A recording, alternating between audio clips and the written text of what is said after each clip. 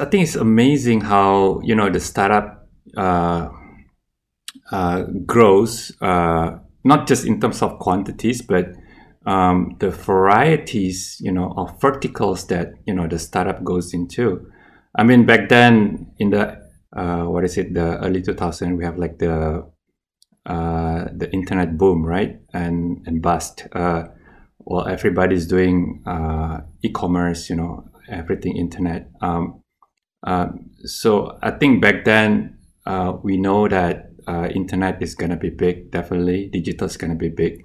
But it's just amazing to me that now in the past 5 years, we see that a lot of, verticals of startups that we probably didn't think before, like Uber, Airbnb, all those stuff, right? I mean, who would thought that, we can, a company can have like providing, places to stay, but not actually, owning the place, right? Same thing with Uber, Gojek. I think it's very, very, very amazing, very good for the economy and society that we have all this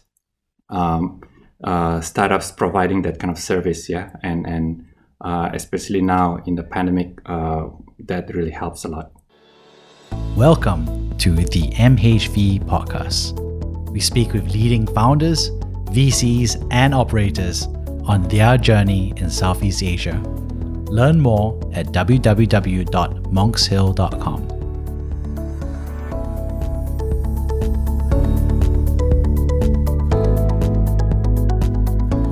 Hi, Anton.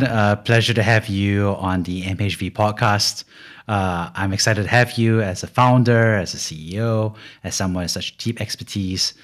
So excited to share. Anton, good to have you on the show. Hi, yes, Jeremy. It's very good to be here with you. I'm looking forward, to have this podcast and get everyone knows about IDX Partners. Anton, could you share a little bit more about who you are and what you've done? Yeah. I think briefly, I'm the founder and the CEO of IDX Partners. We've been in the business for over a bit, 15 years or so, and we've been becoming like the trusted partners, in data analytics and decisioning for the multi-finance, banking, insurance, the fintechs in Indonesia. Banking, insurance, the fintechs in Indonesia. Years for us, despite the pandemic, and we see that the business will keep growing and growing, and I hope that I can share more about it after this. Great. So how did you decide to become an entrepreneur and founder? Was it something that you always wanted to be as a kid? Was it something that you fell into afterwards? Well, how did it get started for you? Yeah. Well, I got that question a lot. I guess when I finished schools back in the 90s, back then I think there was like limited choice of what we wanted to do, as a fresh grad. I think at that time the popular choices were like banking, consulting, or doing engineering stuff like manufacturing. So I happen to be like an engineer by major. I don't really like doing engineer as a profession. So I decided to, and then while it was my first job, but I think it was very rewarding because I got to know about how the banking works, particularly the consumer banks. And at the time, Citibank was like, the one of the best consumer banks in the world.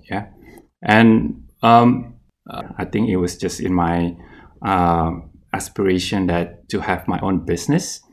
So after working for about 6 years at Citibank, I saw that there's like a great, a big opportunity, particularly in Indonesia back then.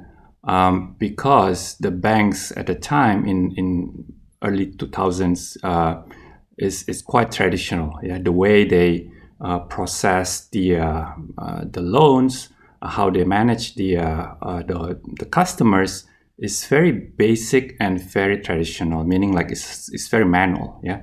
So I think I saw a lot of opportunities there, how we can transform the banking world in Indonesia to be more efficient, and also to be more efficient, and also, I mean, that's what started the whole thing, where I founded the company, IDX Partners, to help the banks in data analytics at a time. Great. And was it what you expected it to be? Because, you thought that, you just had to build it and they'll come, etc. Was it easy? Was it hard? Did it turn out to be a good, easy transition for you? Well, I think anybody who start up a new business should expect a dry, quite a long dry season. Yeah, I think at the time, for the first 1 year, we just did marketing, meeting people here and there, doing presentation, but no actual work came up. Yeah, because what we provided was quite specialized and quite new at the time. So I think it took some time, for the banks to really grasp the idea and adopt that. Yeah. So I think we're quite fortunate in a way that we got our first client from one of the largest foreign banks in Indonesia. I think that gave us a boost in terms of the credibility. And after that, it's quite, a good sailing. We got, clients after clients. Well, at the time when we started I and a friend started, this. We didn't expect that it will grow in terms of like becoming like a large, B2B fintech company. We started with like 2 people doing everything and anything, and we didn't think that it will grow like hundreds of people. We probably foresee that it's quite niche. Probably we'll scale up to maybe 15 to 20 people, right? But it turned out to be a big business, and we have like 150 people right now in our company. Amazing. And when you think about that, how do you think you change as a founder over time, right? Because that's a common story for a lot of people. Is that when you start out as a founder, you're building a business, and just like you mentioned, it's grown to so many people. How do you think you've changed as a leader and founder over time?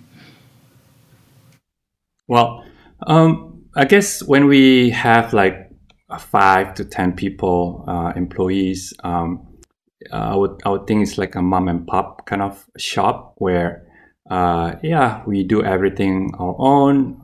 Even myself will do the accounting, will do the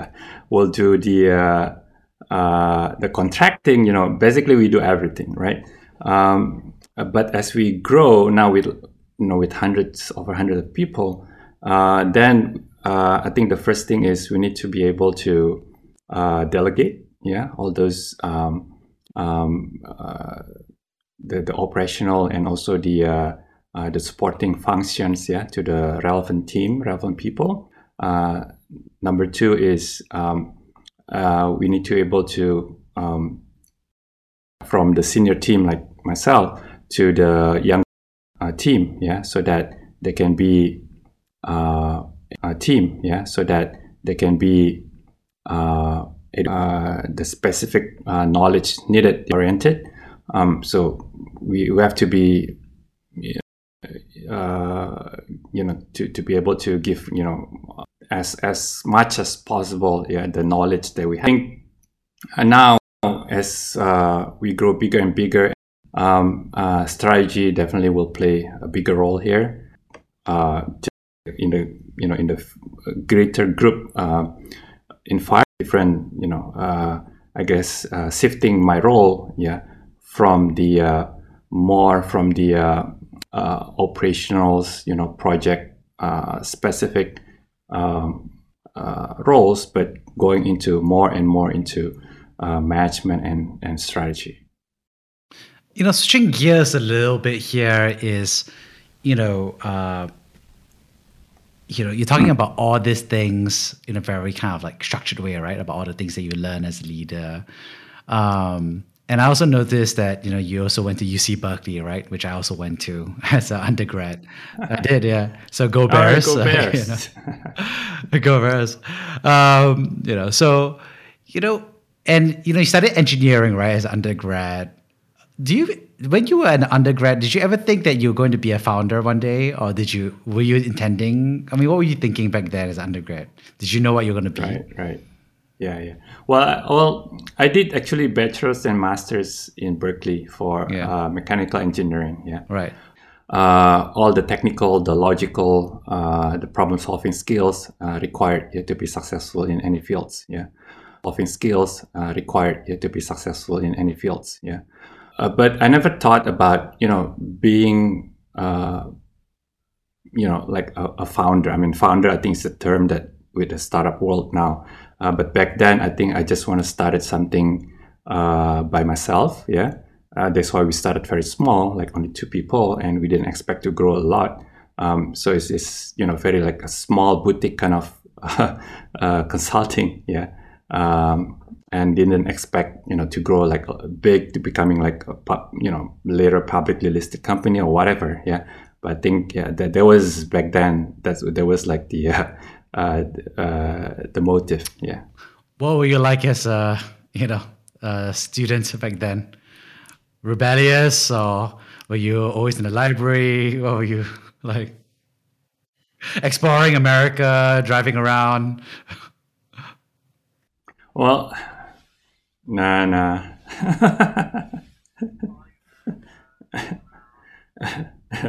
Yeah. Well, I was not really, library type kind of students. I guess I only stepped into library like maybe twice in my 5 years there.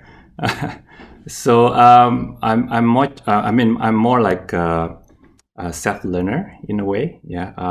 Rather than reading textbooks, but more like self-learner, and then doing exercise on my own. Yeah. That's my style of study, and I think now with the working also, I think that carries on. Yeah.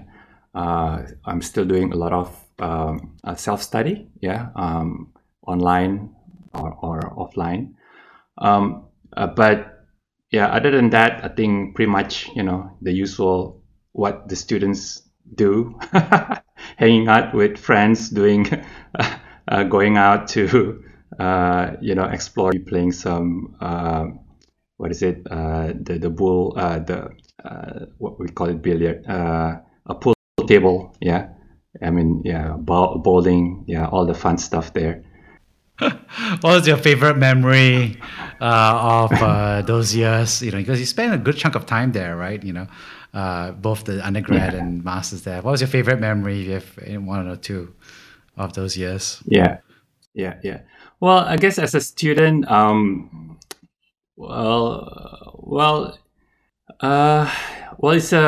kind of like protected, right? I worked a bit here and there, but didn't really know about the working environment, real working environment. Didn't get the pressure of that. Yeah, so it's, I guess, a different pressure. In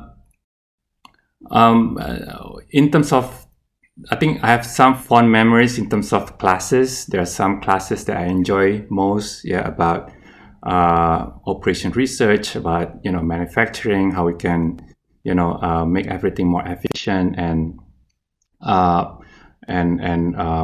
optimize profitability, etc.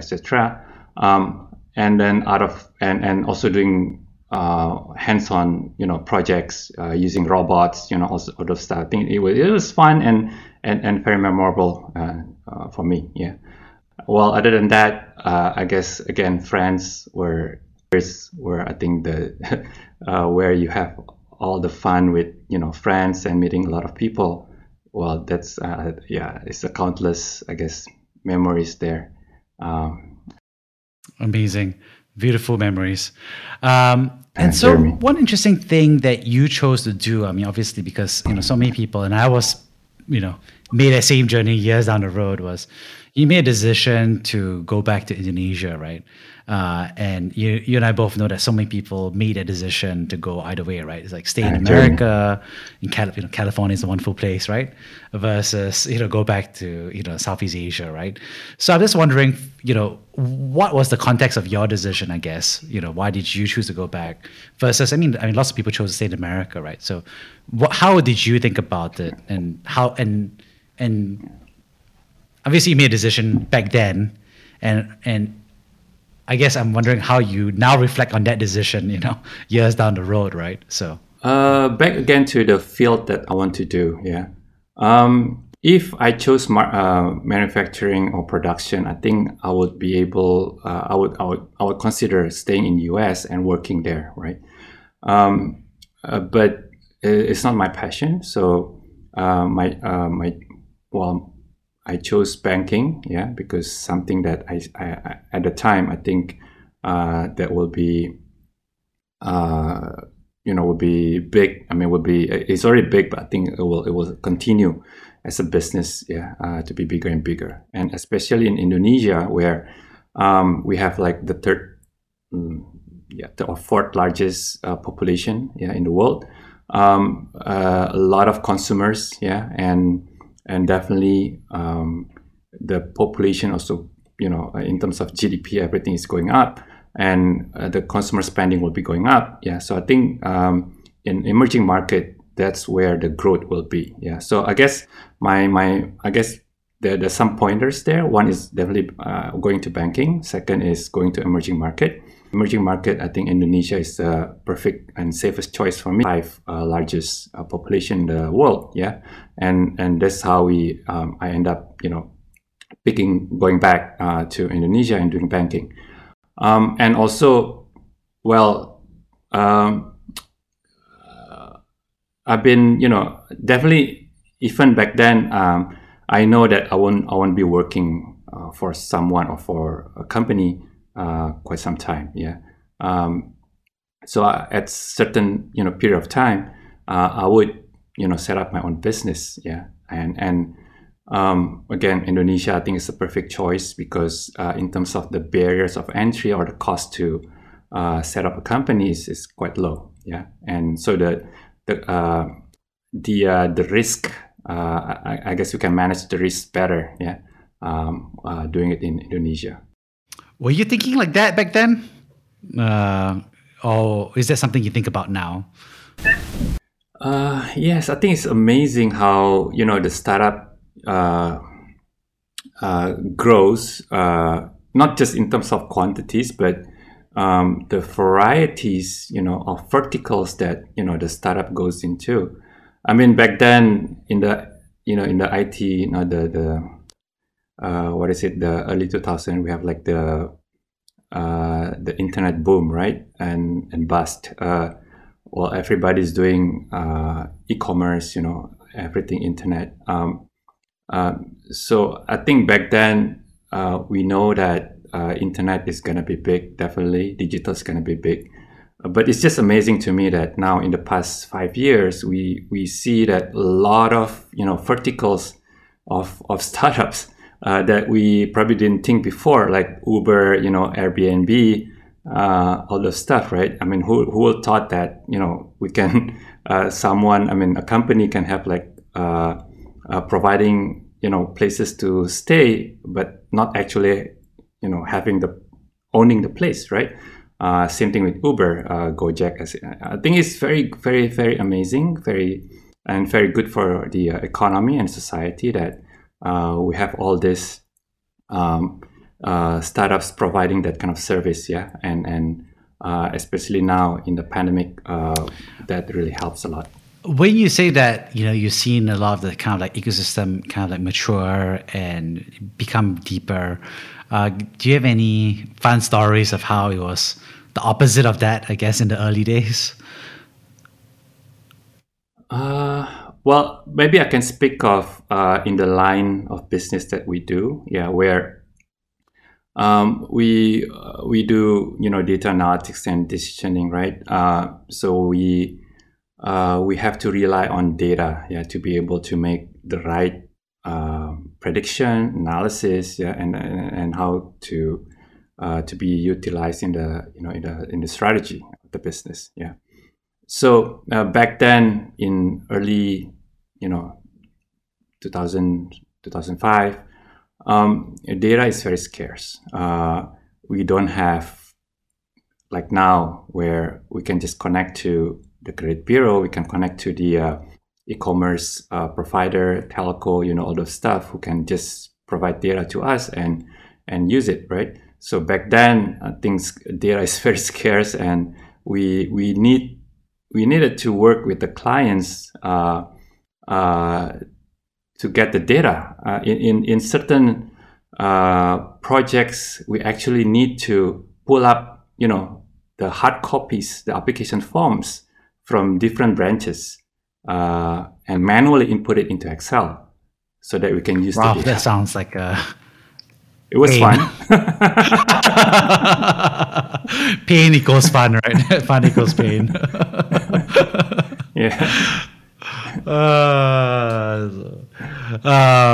So now it's a lot easier. Things are moving faster, and I think also, I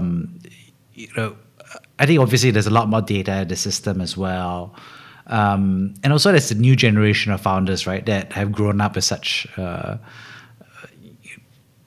surplus or such a high velocity of data, and etc. So a lot of new generation of startups that assume this velocity of data. What do you see the future for that will be from your perspective for these trends? I think the data growth definitely will still exploding. I guess in the future, I think we'll see that more like a balance between data, regulation, and data accessibility. Because for example, like Europe with GDPR, and I'm pretty sure in Asia, Indonesia will follow suit in terms of how we can, limit or manage the data privacy.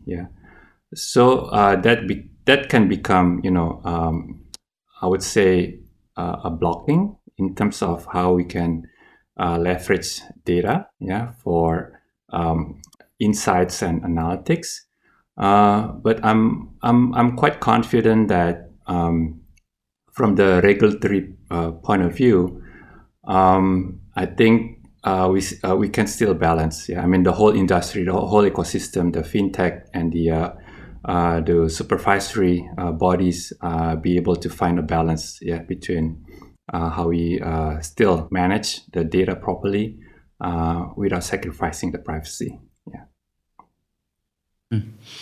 And let's talk about that, right? Because there's always a big debate between data, privacy, and the right approach, right? Because it feels almost like there's the Western way, like talk about GDPR, obviously, the EU to some extent. There's the American, some of the dynamics around privacy there, but also I think there's also the China way, right?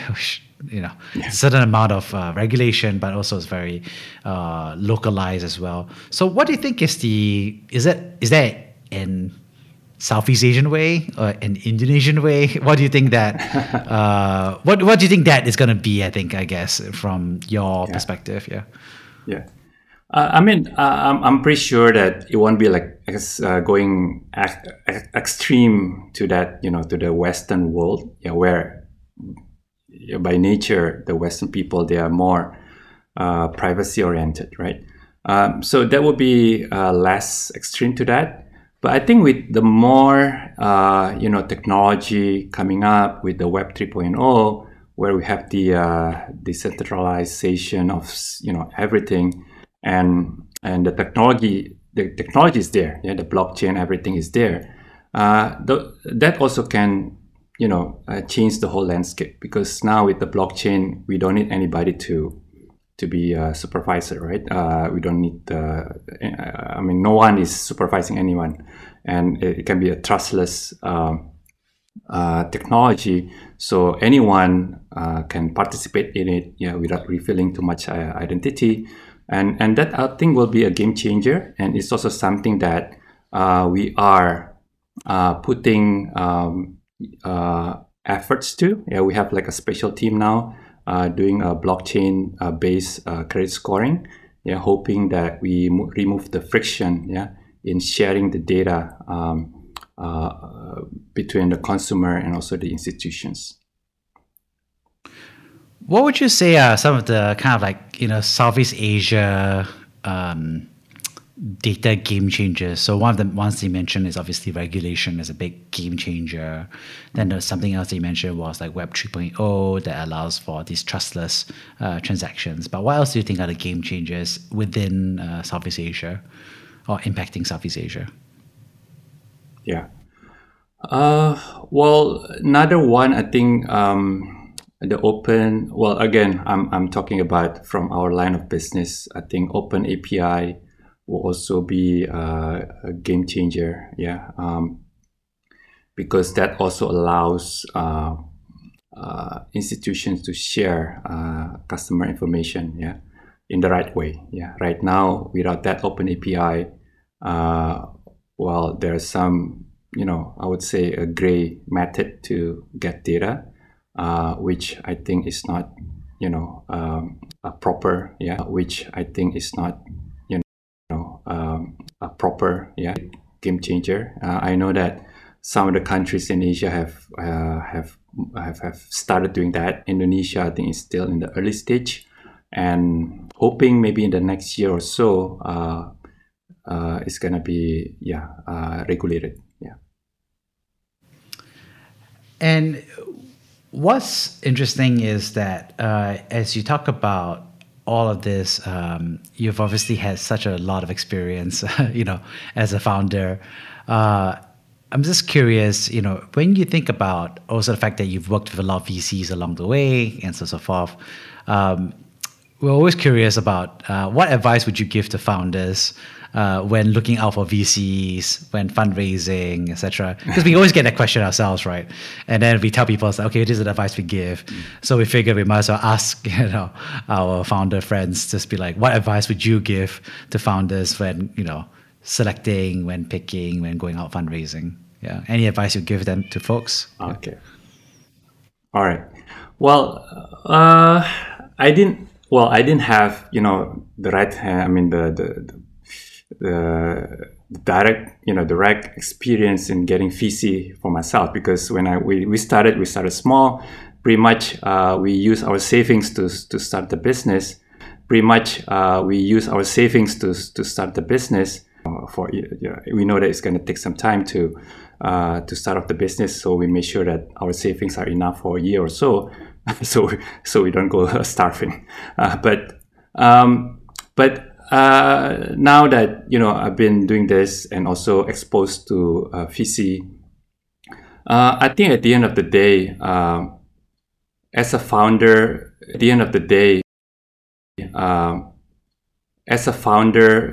passion about the business, yeah, and you need to have the expertise, yeah, in that business, yeah. I think those two are the main ingredients to start off any business, whether it's a startup or any brick and mortar business, yeah. And then the number 3, you need to have the right partner to start with, yeah. Ideally, you need to have the right partner to start with, yeah. Ideally, you need to have a partner that can complement each one of another, yeah. And I think I was fortunate that I had a partner. That's great. And kind of starting to wrap things up here, if you could go back, in a time machine, right? Yeah. And go back, to the start of your founding career as a founder, what advice would you give yourself back then? All right. You take yourself out, buy yourself some tea or coffee. What advice would you give yourself back then? Yeah. Well, if I could, Turn back the time, I wouldn't change much. Yeah, fantastic. But also getting another partner who are more like investment kind of profile. Yeah. So I would think that we could grow the business profile. Yeah. So I would think that we could grow the business. We have a funding. To have a funding. With everything from our own pocket. The business with everything from our own pocket grew. Yeah, but I think it grew very organic because we didn't have the money to support the cash flow. Yeah, to grow the business. Yeah. So I think that was just one thing that I would change. Yeah, a bit. That we have that partner a bit, that we have that partner that we have that partner. Do you feel like that's something that a lot of founders often ask you about or often face as a problem these days? Yeah, I guess back then in the 2000, there is no like angel investment. There's no seed investor, right? I guess it's totally different. I guess even the term VC was not. I don't think it was coined yet back then. So I think now the investment, the investment world is abundant. I mean, the investment vehicles are abundant, right? We have VC, we have angel investors, we have all kind of, and there are a lot of also the incubators as well, so that can promote the startups, right? So I think in terms of the access to the funding right now, it's much easier in a way, but keep in mind that the number of startups also like a lot, right? So I think the challenge now is how we can get the attention, right? So I think the challenge now is how we can get the attention, compete, and make your startup, shiny and better than other startups. Right? How do you advise founders to make their company shiny and better than other startups? Ideally, I think the startup has to be operating in a while. It cannot be like a very greenfield kind of a startup. So that will give kind of very greenfield faster that we kind of a startup. So that will give. I mean, we as a founder run the business. Yeah, even though if it's a prototype or if a very small scale. Yeah. But I think the investor will also look at the founders, whether they are passionate about it, they have the skills to do it, right? And show. And I think one interesting problem that everyone always talks about is just like, hey, what is performance, right? Is it more? Is it less? I mean, more is better, obviously, but is it enough? And then people always like trying to compare to each other and everything.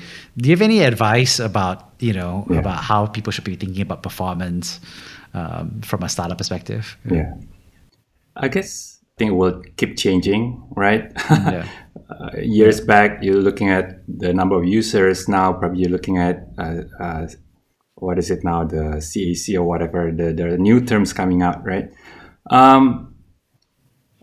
Well, in terms of performance, I guess depending on what actually the startup is in, has to demonstrate growth. Yeah, I mean growth. Profitable growth now. I think we are looking at profitable growth, rather than revenue, right? Profitable growth and then the path to it, right?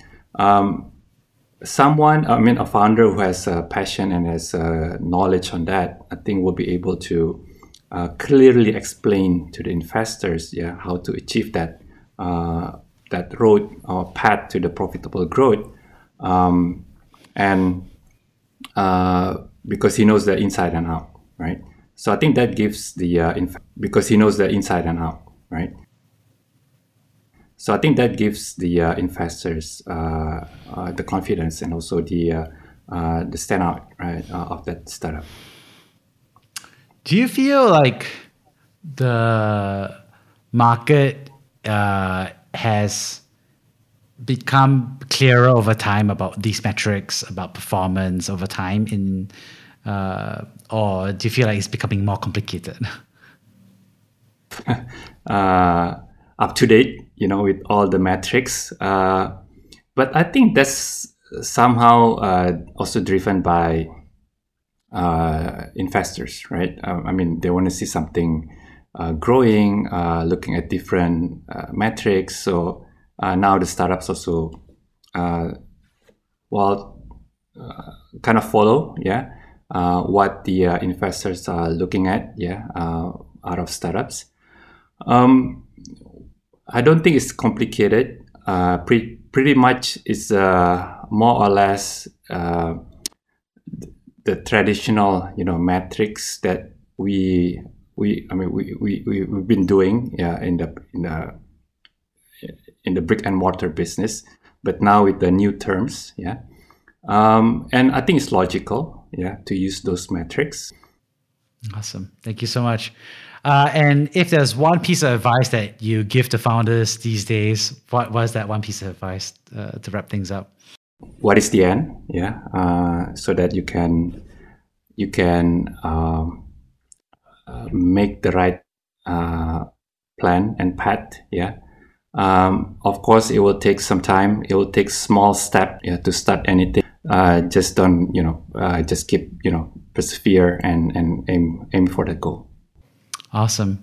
Thank you so much, Anton. I'd love to kind of summarize the three big themes that I learned from you. The first, of course, is thank you so much for actually sharing your early days at UC Berkeley as an engineering student who was not at the library. So that means you were one of the cool ones driving around and, like I said, being a self-learner and learning by doing, and also choosing to go back to Indonesia very early on before everybody thought it was a good idea, and choosing to build your career not in banking or in consulting or manufacturing, but actually, like you said, banking, but really in the data and eventually becoming a founder, right? So really quite interesting to hear that thinking, I think, at an early stage.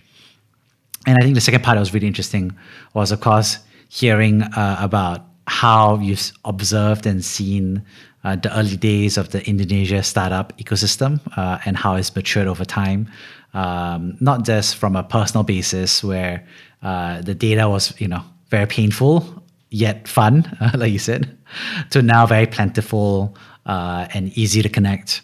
But also, I think how the founders think differently in terms of investing and the profiles and pitching to where they are today, right? As well as how metrics are measured from users to lifetime value and customer acquisition cost today. So I think it was interesting to hear that timeline dynamic in your own words.